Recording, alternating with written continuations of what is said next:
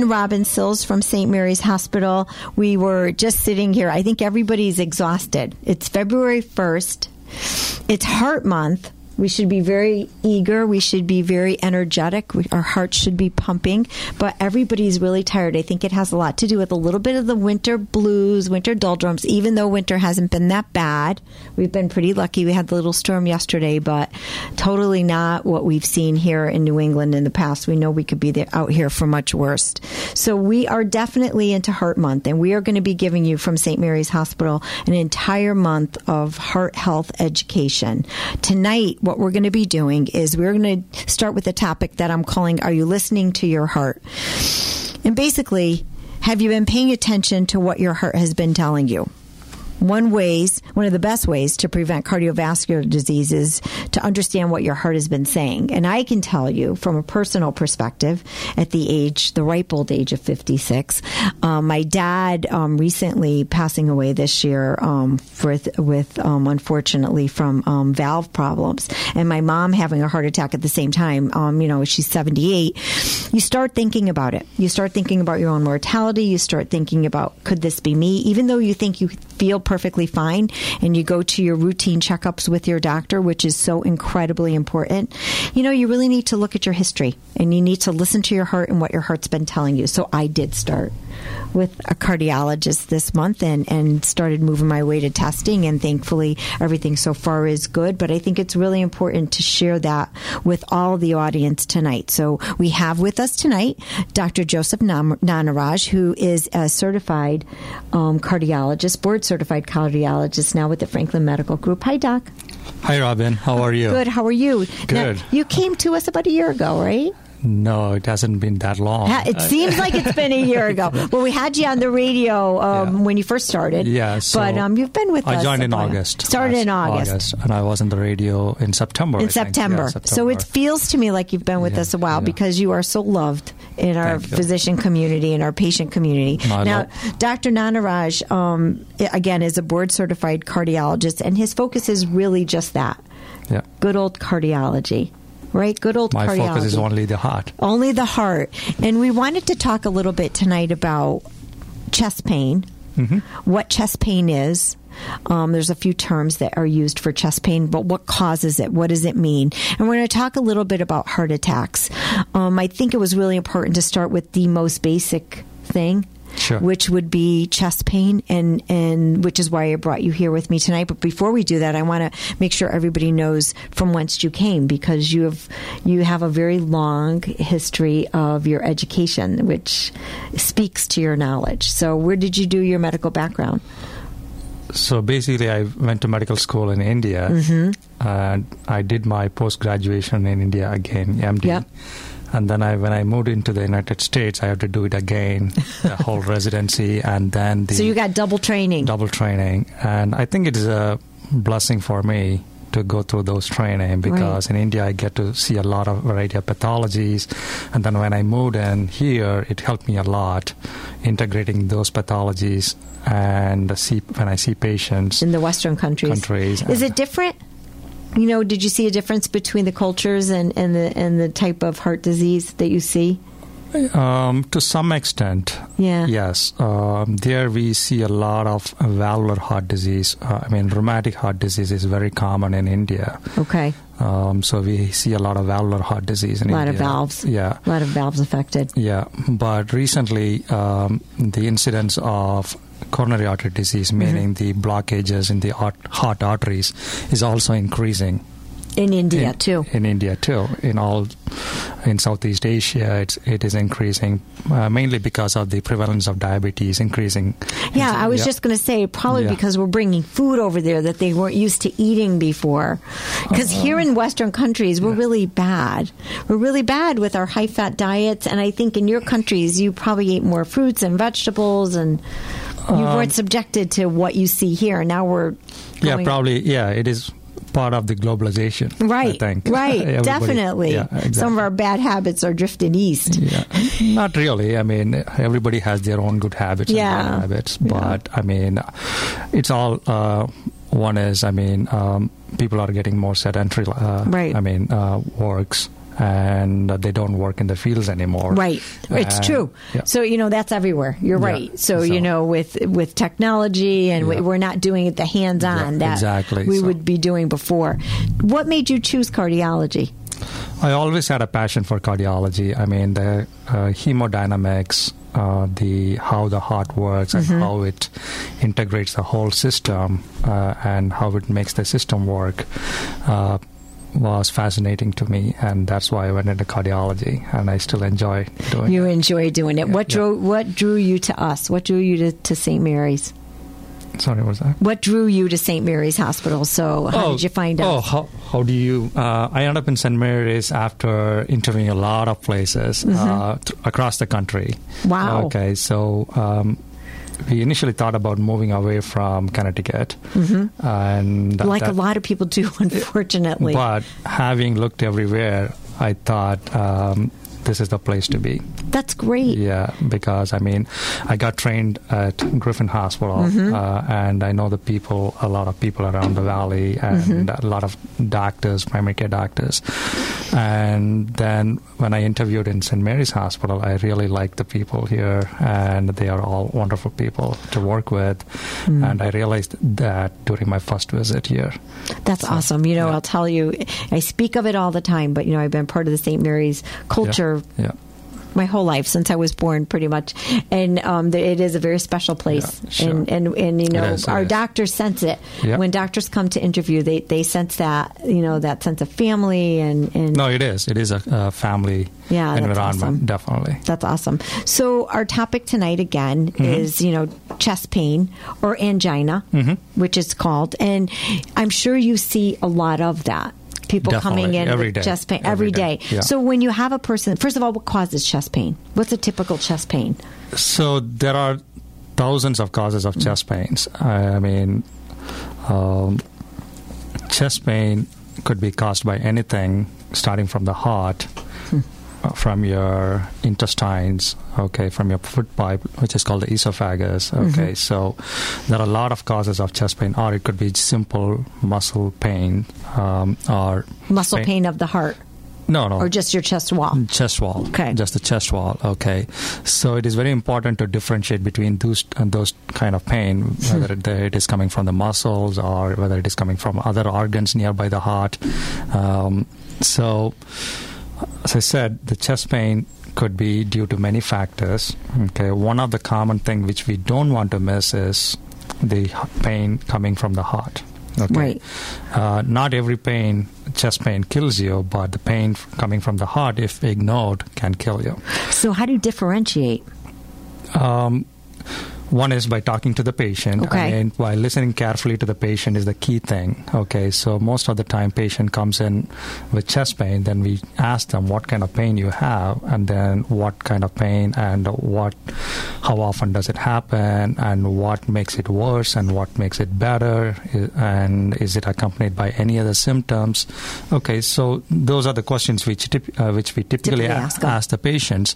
And also in the background, we also think about their risk factors. What are the risk factors of having a heart disease? Okay. And putting everything together, we draw a conclusion in our mind. Right. Whether it could be a heart disease, what is the probability of this patient having a heart disease or not. Okay. So that's how we make when a patient comes in and they're complaining of chest pain, I know that when I was on the floors, if a patient complained of chest pain, we would go crazy. Yeah. But you're seeing someone come in because they've been referred by their doctor, or they've known you in the past, seen a cardiologist in the past, or they're just worried based on their family history.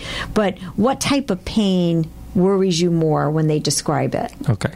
So the pain which worries me more is like a squeezing pain or a crushing pain. Okay. I'm not saying everybody will have this typical presentation, but this is more common. Okay. I won't ignore this kind of pain. A crushing pain, or sometimes the patient may describe that I feel like somebody's sitting on my chest. Right. Okay. I'm sure we've heard that description before, but it bears remembrance because it's a scary feeling. Exactly. And the pain usually can radiate to their neck or to the jaw or to their arms. Okay. And usually last for minutes.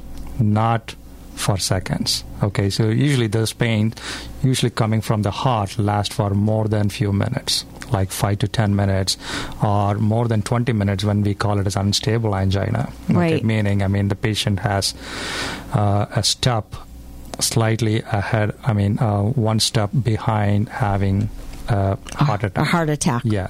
Okay. When we call it as unstable angina. Okay, if it lasts more than 20 to 30 minutes and if it doesn't go away. So do some people get chest pain intermittently? They'll get it and then it goes away and they ignore it, but doesn't really lead to a heart attack? Yes, so we call that as a stable angina. Okay. When the patient has some blockages in their vessels in the heart, and they can develop chest pains when they start doing some exercise or when they start doing walkings or Right. climbing uphill, climbing stairs, then they can have this kind of stable anginal kind of chest pain. They don't necessarily kill them, but if left untreated, then eventually it could affect their heart and their heart function. Okay. So when a patient comes in, what you listen to, you take their history, Yeah. and then what are some other tests that maybe you order to help you with the chest pain?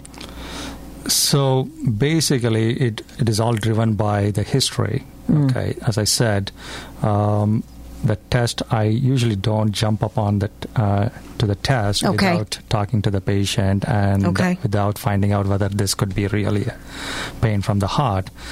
Sometimes if the patient says, I have acid reflux, and if the patient says that I have pain which comes in for a second and goes away, that is probably not a pain coming from the heart. Right. Usually pain coming from the heart doesn't last, only for a second. Okay. It lasts much longer than that. And usually pricking type of pains or not pricking type of pains which get exaggerated by taking a deep inspiration is very unlikely to be from blockage of heart arteries. Okay. In that case, I will order a different test. Right. Okay, ruling out clot in her lungs, or if the patient has a pneumonia or something. Right. Okay. But if I am worried that this is coming from the heart, the first thing I would do is get an ECG to find out if there are any changes.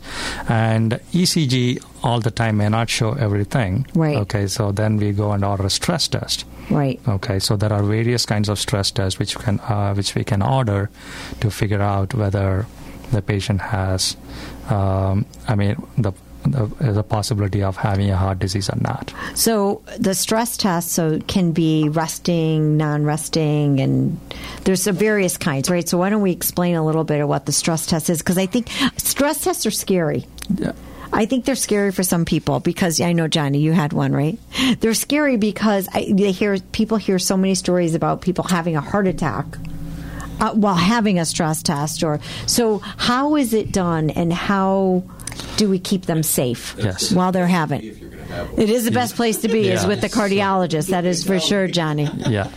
Better than running a marathon with no cardiologist around. So we do the stress test in a monitored setting. So where, there is a physician or an APRN, who is trained in CPRs and who can deal with any problems or complications from a stress test. Okay, so I'm not saying stress test is totally benign, but we don't have to worry about unless it is done properly. Right. Okay, so common stress test which we do is a treadmill stress test. Okay, where we make the patient walk on the treadmill. Okay, it's a graded exercise where the treadmill goes up and slope, and the speed increases every 3 minutes. Okay, how fast do you make it go? What if somebody's really out of shape? Because people even if people don't have heart disease, but they're somewhat out of shape, they get out of breath. I always start with. I'm raising my hand because that's so me. Yeah, I always start with a treadmill stress test. No matter, even if the patient says I cannot walk, I would tell them I would like you to see walking and to see how much you can walk. Right. Because the most important thing which predicts your mortality is the exercise tolerance rather than anything else. So that's what I'm trying to find out when I put the patient on the treadmill. Because if they cannot walk for a few minutes on the treadmill, then their chance of having complications from heart disease or any other like lung disease or whatever, their mortality is higher as compared to a patient who can walk on a treadmill for 7 to 9 minutes. Right. Okay. So that gives me an idea whether how risky this patient is. Especially if they've complained about chest pain. Yeah, right. Exactly.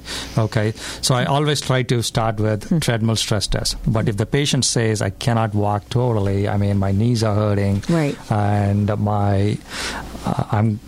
I'm afraid that I'm going to fall, then we have other options like injecting medications to dilate the heart arteries and inject some nuclear material and take some pictures of the heart to figure out if the perfusion of the heart is uniform or not. Okay. If the perfusion of the heart is not uniform in those pictures, then we can say whether the patient may have a blockage or not. Okay, but usually I start with treadmill stress testing. Start with a treadmill. And if the patient is able to do household chores, they should be able to walk on a treadmill. But see, that's the key. You're saying walk. I think people think they have to run. Right.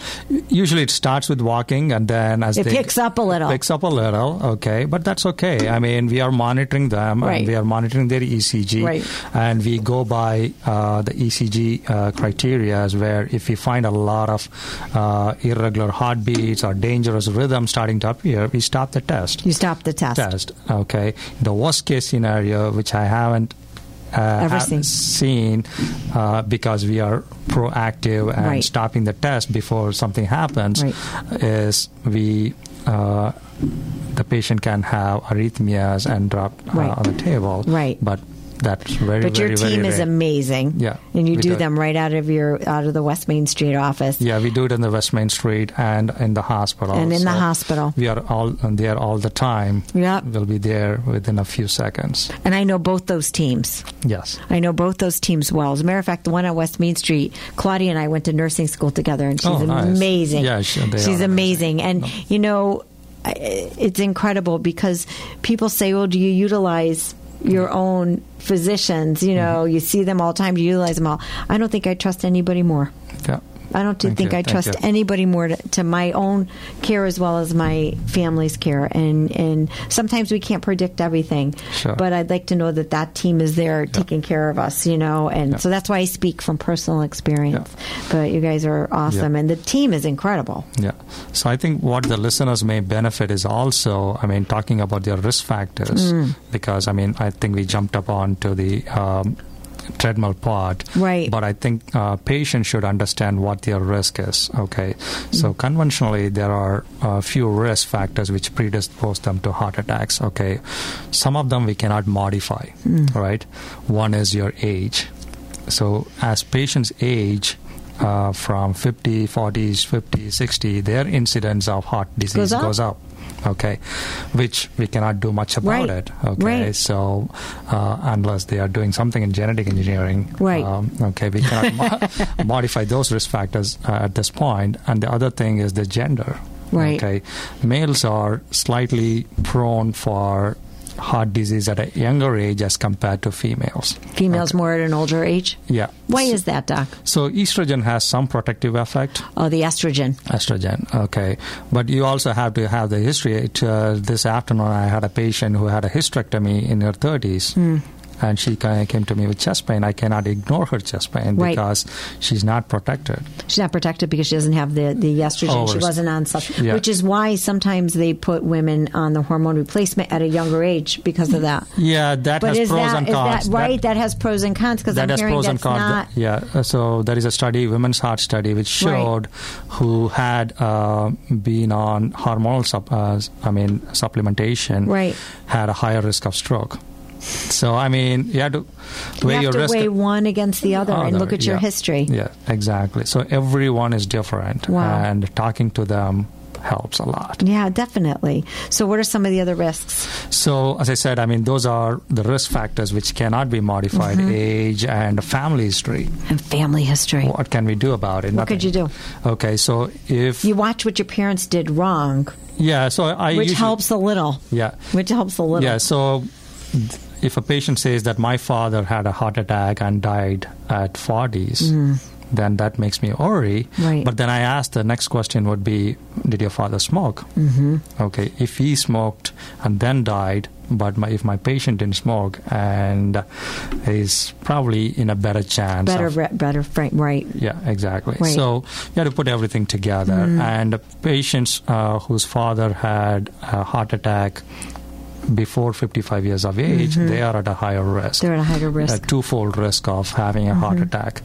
Whereas females, we call it as a premature heart disease if they have a heart attack or anything before their age of 65 years old. Wow. That's called premature. Premature. Wow. Family history. Family history. If a male has heart disease less than 55 years of age and a female has heart disease or heart attacks less than 65 years of age. So there's a 10-year difference. 10-year difference because of the estrogen effect and protection. Wow. And what else? Okay, so those are risk factors which cannot modify. We can't change them. Okay, so now we'll talk about the risk factors which we can modify. Right. Okay. One is the main thing is the obesity. Right. Okay. Right.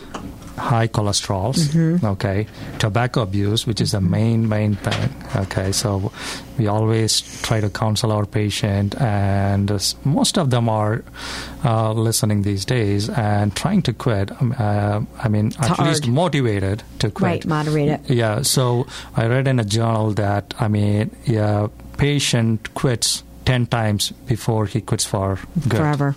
Okay. Imagine that. So it takes a lot of effort from the physician's point of view, from the patient's point of view, but you have to be persistent. You do. Yeah. And, you mentioned obesity, but it's not even just obesity. It is truly healthy eating, like forever. Yes, exactly. It is not just a diet. I mean, it truly is. Yeah.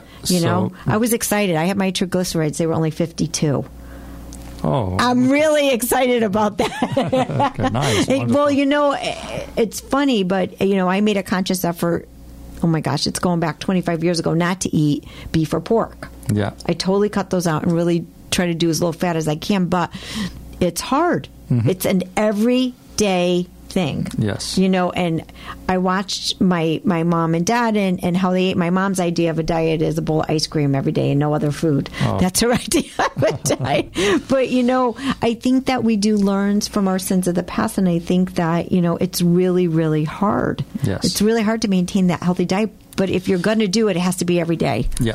First thing I would start, before going there, I would talk about other risk factors like, we talked about smoking. We talked about obesity and the unhealthy food habits, okay, high cholesterols. These are all the things which can be modified. Okay, we can change them if we work hard. Exactly. And then we can make a dent on your risk. Right. Okay, so that's what we focus on. We cannot modify the other risk factors which you talked about a few minutes ago, but at least these factors, high blood pressure, high cholesterol, diabetes, okay, and obesity, sedentary lifestyle, okay, unhealthy food habits. These are the things which we should focus on and try to modify it to reduce their risk. Oh, definitely. And there are other things which we say contributory risk factors, which could be stress. Okay, stress, who doesn't have stress? Who doesn't have stress? But some physicians have told me stress doesn't really make a difference, but I really think it does. Stress doesn't directly cause heart attacks. Right. Okay. It contributes to it. Contributes. So, yeah. Okay. So I'm not saying it accentuates it to some degree. Exactly. Okay. We are learning more and more about heart diseases, stress-related heart diseases. Right. In stress-related heart diseases where the body secretes more of adrenaline, and that can cause lack of blood flow. We call it as a broken heart syndrome. Somebody talked to me about this a while ago. So stress definitely plays a role. I'm not saying that's the main thing, but it can contribute. Okay. Because psychologically we control some of our body. Yes, exactly. If you're a type A personality, your blood pressures are running high, and that doesn't help your heart either. Right. I wanted to talk to you about blood pressure, so we'll definitely talk about that. Yes. And then we were talking about the diet. Right. Right. So diet is a tough thing. It's hard. Okay. I would advise that we start cooking our own diet. Okay, rather than takeout or buying from McDonald's, or I mean, it's okay once in a while, but not every day. Okay, no, I go to McDonald's when I'm driving, or if I can't get access to any food. But when I'm home, I should not be ordering McDonald's or pizza. Right? Okay. Right. That's right. Yeah. So I mean, you can have it once in a while, but not every day. Not every day. It's not only about McDonald's, everything. Okay, everything. So starting from processed foods. Okay, so processed foods have a lot of chemicals. It has a lot of salt in it, and they're all going to raise your blood pressure, blood cholesterol. Okay, and meat, particularly red meat, and high fatty foods, high fatty meats. That's why I cut the red meat out, because it really your body can't digest it well. Yeah, we were not made to eat that. Yeah, and not only that, I mean, I think the GI people will be happy to hear this too. It also increases the risk of your colon cancer. Yeah, absolutely. Right? Yeah. Absolutely. Yeah. You know, growing up in a very Italian family, the culture we had was a lot of greens and a lot of beans. Exactly. We ate that all the time, greens and beans, and now they're delicacies when you go into restaurants, right? Yeah, but exactly. We eat them all the time. You know, now everybody's eating kale. We ate kale my whole life growing up. Yeah. And that's becoming more costlier to buy than it's getting more expensive now that everybody likes it. It's more expensive now. I have to grow it in my little garden. But as I said, I mean, start from your home. Try to try to cook every day, and that way you can control what you can add in it. Right. Okay. Reduce your salt intake. I mean, the American Heart Association recommends at least 1.5 grams to 2 grams of salt every day, not more than that. Okay, the one way you could do is by looking at the labels, but I mean, some of the canned foods, you cannot rely on them, and it's loaded with salt. Cans are bad. Yeah, canned foods. Cans are bad. That's right, Johnny. Looking at the serving, because I think we were really bad about that. Yeah. Now what I do is, and it's really great, I don't know if anybody out there has it, but Weight Watchers, I have their app, and they have a barcode scanner. Yeah. So you can take a product and you can actually barcode it, and it tells you how many points it is, and you'd be surprised, and it's per the serving. So, you know, if you have a can of beans, there's really 4 servings in there. No, I'm saying to you, don't even go to the cans. No, don't use the cans at all. And if you do, you have to rinse them. Rinse them, but don't buy the cans. Buy fresh vegetables. And we do. Cook your own. We do. We cook our own. But beans sometimes take a long time. I do get canned beans. Yeah. But I rinse them. But if you end up in a hospital, you could be there for a long time too. Right? All right. I'm going to start soaking the beans and cooking them. No, I mean, if possible, grow your own vegetables, or at least buy fresh vegetables. Definitely. And then that way you could control, and you don't have to add a lot of oil. You can saute it, and instead of adding salt, you could add lemons, lemon herbs. Juice. Okay, so that you don't feel like that you're eating without salt. Without anything. Exactly. So I'm not totally against salt. I mean, our body needs salt. As I said, I mean, it needs like 1.5 grams to 2 grams of salt. But there's so much in it, and in all the foods. Yes. So you're adding more. Exactly. Right. You have to be careful. Yeah. What about, you just said something about oils. What do you, looking at diet, what do you recommend with people with types of oil? Because there's so many oils out there. I mean, I use olive oil for everything. Yeah. Because I grew up with it. Yeah, so far the best studies have been done with the Mediterranean diet. Okay, so they have the best diet in the world, the Mediterranean diet, which uses predominantly olive oil. Okay, so I'm doing okay with that. I think so. Okay, so any oil which freezes in cold, I think it's not good. Because it's fatty. Fatty. Right. Okay. So if I keep the olive oil, it's not going to... No, olive oil doesn't freeze. No, that's true. So that's true. These are common observations. Okay. So, I mean... Like vegetable oils, those all freeze. Freeze. Right. No, vegetable oils don't freeze. They don't freeze? They don't freeze. Okay. But more the lard stuff that's... Exactly. Right. Exactly. Okay. So... Stuff that's the solid. best data we have is from the olive oil, basically the Mediterranean diet. Okay, eat a lot of fruits, vegetables, nuts, Okay, natural fishes, legumes. Okay, if you want to eat poultry, use skinless poultry. Okay, and fish. A lot of fish. A lot of fish. Yes. You know, it's definitely something as a kid that we grew up with. It's what I grew up with. But then as time goes on, it's so true. Yeah. Our culture changes, our lifestyles change, and we do tend to go down that road of buying something fast because we have kids and we want to get out the door. And it's so hard. In another month, I'm bringing on one of our dietitians to talk a little bit about that again. We've talked about it a lot, but how to really stay and keep your family healthy in this crazy world of fast food and things that are making our lives convenient when they're really not. Yeah. No, I think having the food cooked in your own house, along with your kids, with your spouse, increases the bonding. It's true. You spend more time. You do. My husband thinks I'm crazy because I come home at night. By the time I walk in the door, but I have my meal planned. Like even tonight, I had 2 things tonight, but I had made a double meal last night, okay. so that tonight he has the double meal, so that he didn't have to worry about me running in the door and cooking something, and you have to, it's harder, but you have to think it out. You do. You can do it. Yeah. You just have to plan it. Yeah. So how long does it going to take to cut a vegetable? That's all I do is cut just veggies. Saute, and it's so true. It's so much easier and so much nicer. Cut a vegetable. Cut only a fruit. The beans I'm really bad at, the doc. So I got to soak the beans now. Okay, leave the beans then. There are other good vegetables too. Okay, veggies are good. Veggies I'll cut up for you, but the beans take overnight to soak. They take. But a long don't buy cooked vegetables from outside. I would prefer you do it on your way. He's guiding me down the right path. Yes. Good. No, I think it should be a general message for everyone. Absolutely. Who's trying to, food is your medicine. Exactly. Food is your medicine. It's so true. Yeah. It's so true. And it's balanced, too. And I think most of the other problems are caused by chemicals added in drinks, soft drinks, beverages. Yeah. Okay, so, Coke, Pepsi, and... It's true. Okay, Sugar. What are they? They are not natural. They're all chemicals. Natural. What kind of chemicals are those? You're right.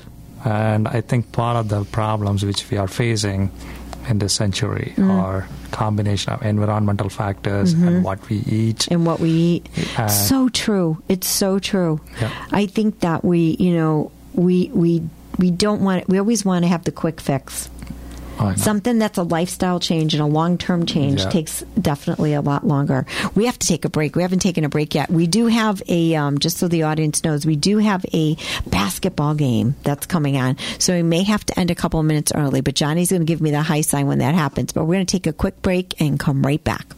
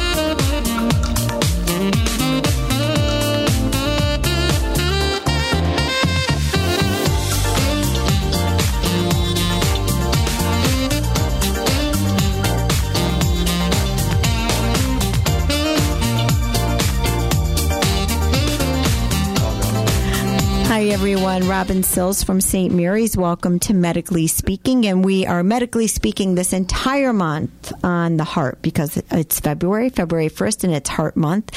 And tonight we're starting our month off talking about chest pain and heart attack. And we have with us Dr. Joseph Nanaraj, who is a board-certified cardiologist with the Franklin Medical Group, part of St. Mary's Hospital. Hi again, Doc. Thank you. Thank you for coming again tonight. It's a pleasure. Doc reminded me that he's only been here since August with us, but he's made such an impression and an impact on us that it feels like he's been part of the team forever. You're one of those physicians that feels like you've been around for a really long time. So very good. Is it a good thing or bad thing? It's a good thing. It's a good thing. It's only Dr. Kelly that makes me crazy. No, I'm sorry, Doc. Dr. Paul Kelly, who is kind of the leader of he's our chief of cardiology at St. Mary's and part of your team. He's going to be on with us this month also, and he's always got some fun facts for us. So we can't take away all his thunder tonight. Okay. So we started talking about angina and which is typically chest pain, and talking a little bit about what scares you, what doesn't scare you about chest pain. And then we talked about the signs and symptoms and leading to a heart attack. But not all heart attacks start with chest pain, as we were just saying just now in the break. And maybe that's a really good point to start the rest of our show with, and talking about some of those atypical signs, as you just said, yes, regarding a heart attack. And if anyone wants to call in, I always forget to do is 203-757-1320. You certainly can. We're going to be on now until a little bit before 7 when the basketball game starts. So let's talk a little bit about that atypical. Okay, so atypical symptoms commonly occur in patients who have diabetes, old age, and females. Females are the most common. We're the worst. No, you're not the worst. We're the worst in trying to figure it out. It's harder to diagnose us with the heart attacks. Yeah, because everybody is different. Yeah. Okay, and so females can just perceive shortness of breath. Okay, so if they are having shortness of breath, and if they have the risk factors which we talked about, right, then they should have their heart checked. So when you say shortness of breath, because I want to define this, because I don't want everyone out there to panic who has the shortness of breath, but it may be something else. Okay. Shortness of breath doing minimal activity. Yes. So any exertional shortness of breath. Okay. I mean, if they are trying to climb stairs, and if they are not able to do activities which they previously used to do without any problems, okay, and if they develop shortness of breath with those activities, which did not give them shortness of breath prior, right, then they should be considering at least making sure this is not from the heart, okay? Because as I said, women could present atypically. Okay? And you would be concerned there could be blockages? Possibly. Okay. Okay. And sometimes they can present with difficulty lying down if they went into heart failure from blockages. Okay. Okay. So they can go into heart failure if their symptoms are not taken care of right away, and if their blockages are not fixed right away, they can go into heart failure.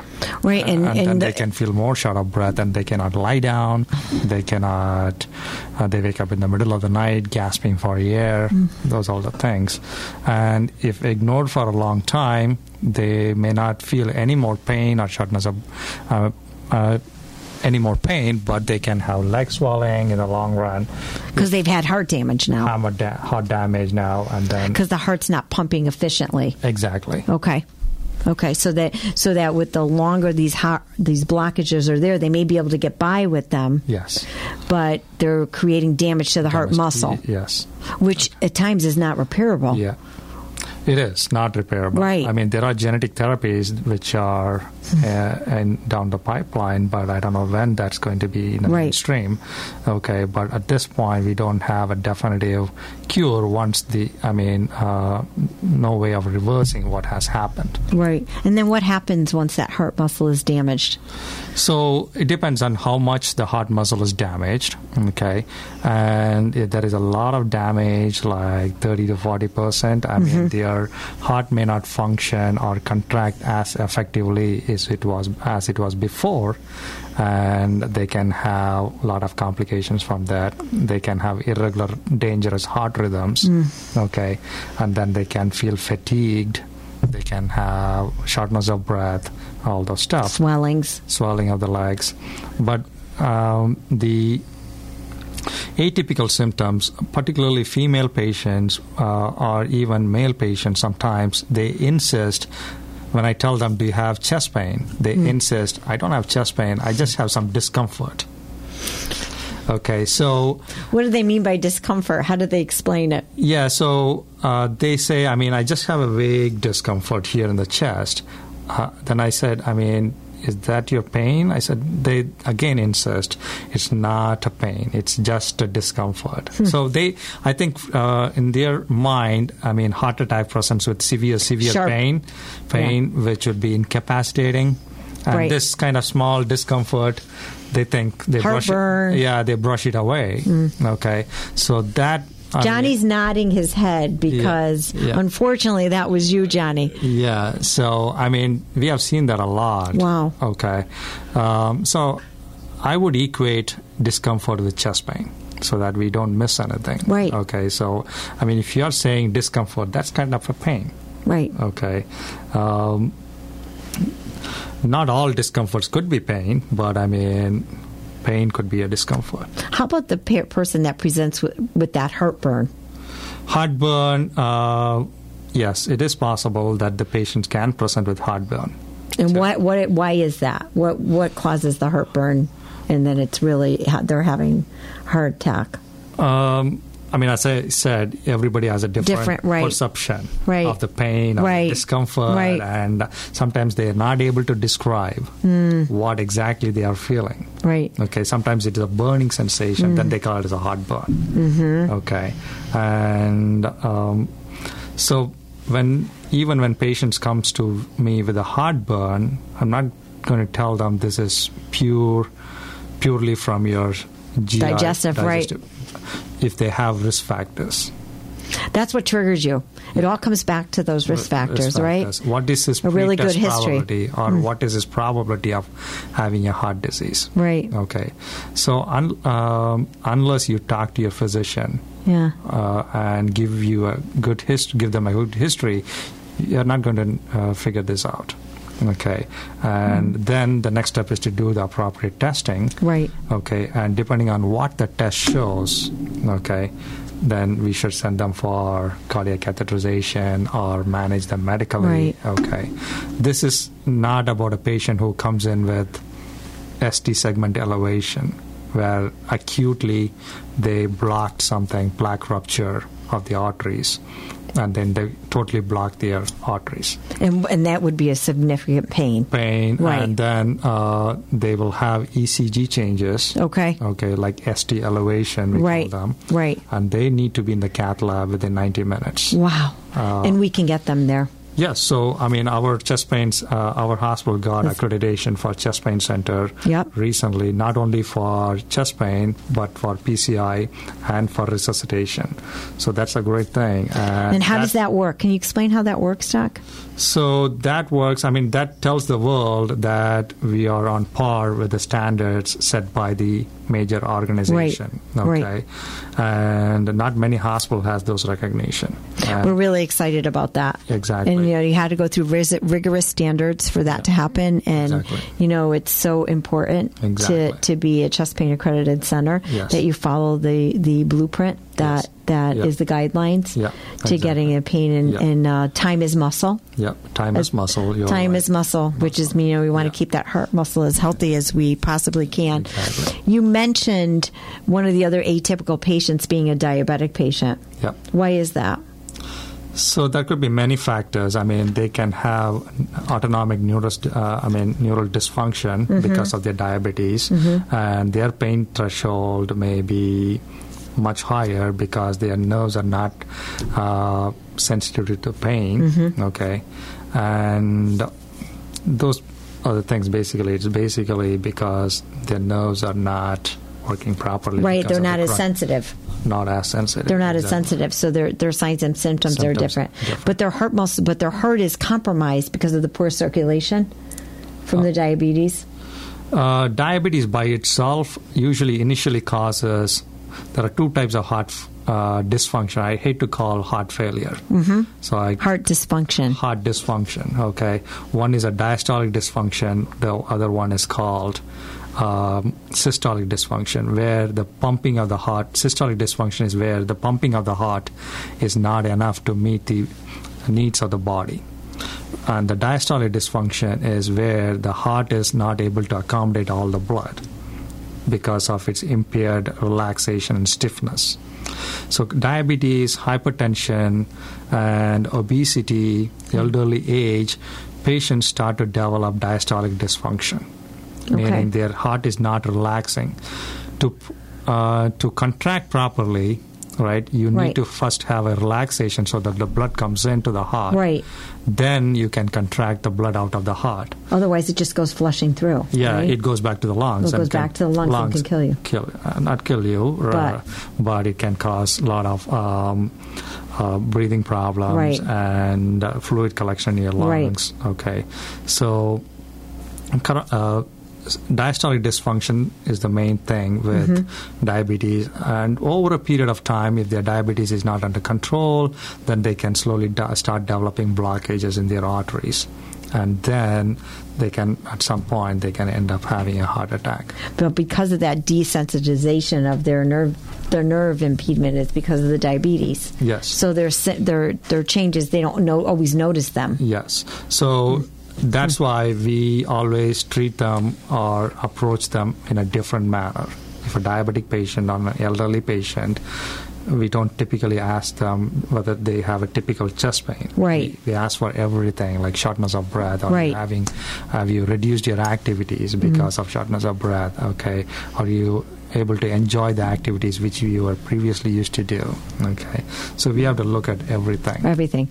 So one of the things that we like to do as we get towards the end is I like to recap a little bit, and I want the audience to leave with something really that they can think about, and it was definitely a takeaway for them to remember. And I would say, what would you say to the audience out there that's experiencing a chest pain? What should be the first thing they do if they're experiencing chest pain at home? So if they are experiencing a chest pain, okay, think about your risk factors. Okay, if you are a diabetic, if you are obese, hypertensive patient, if you have high cholesterol, and if you have chest pain, don't sit in your home and call 911 and wondering what it is. Okay, or if your risk is low, for example, a 30-year-old female, okay, is having a chest pain. Okay, think about what kind of pain it is. Okay, so for the first group, I won't care whether the patient has atypical or typical chest pain. Right. Based on their risk factors, if they have chest pain or chest discomfort, as most patients try to call it as chest discomfort, they should seek attention. It's better to be safer than sorry. Right. And we may tell you, this is probably nothing to worry about.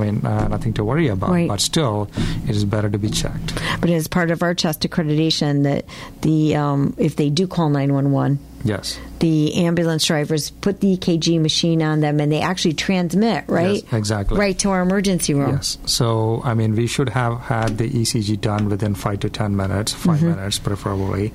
And if we find that they had a heart attack, we should be in the cath lab.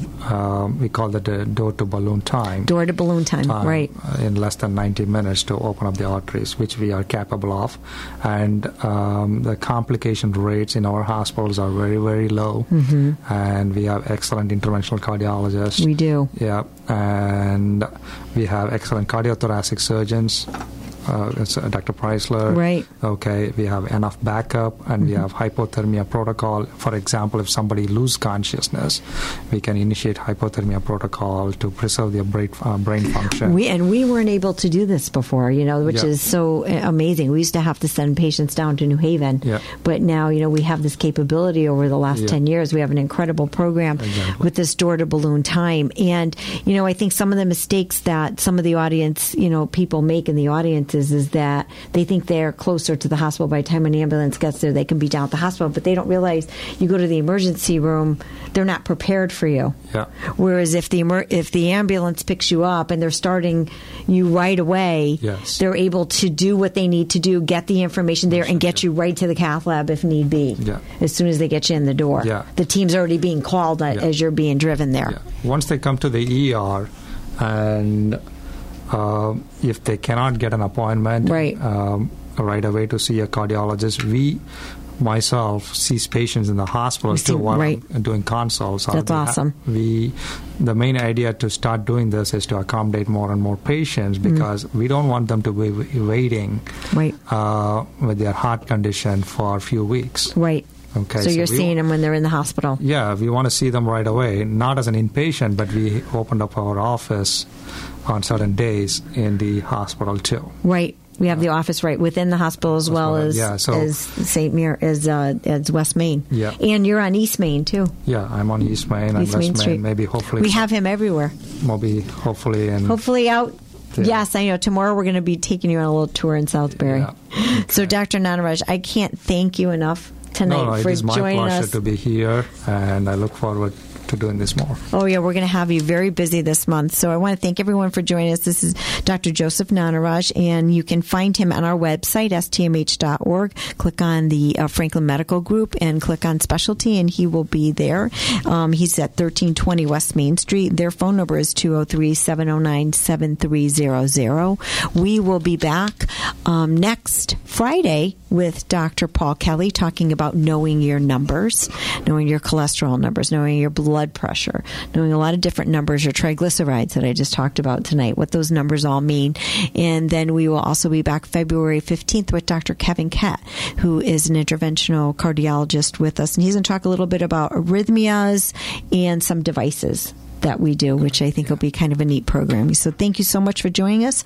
Robin Sills, St. Mary's Hospital, exceptional care, every patient, every day. Have a great night.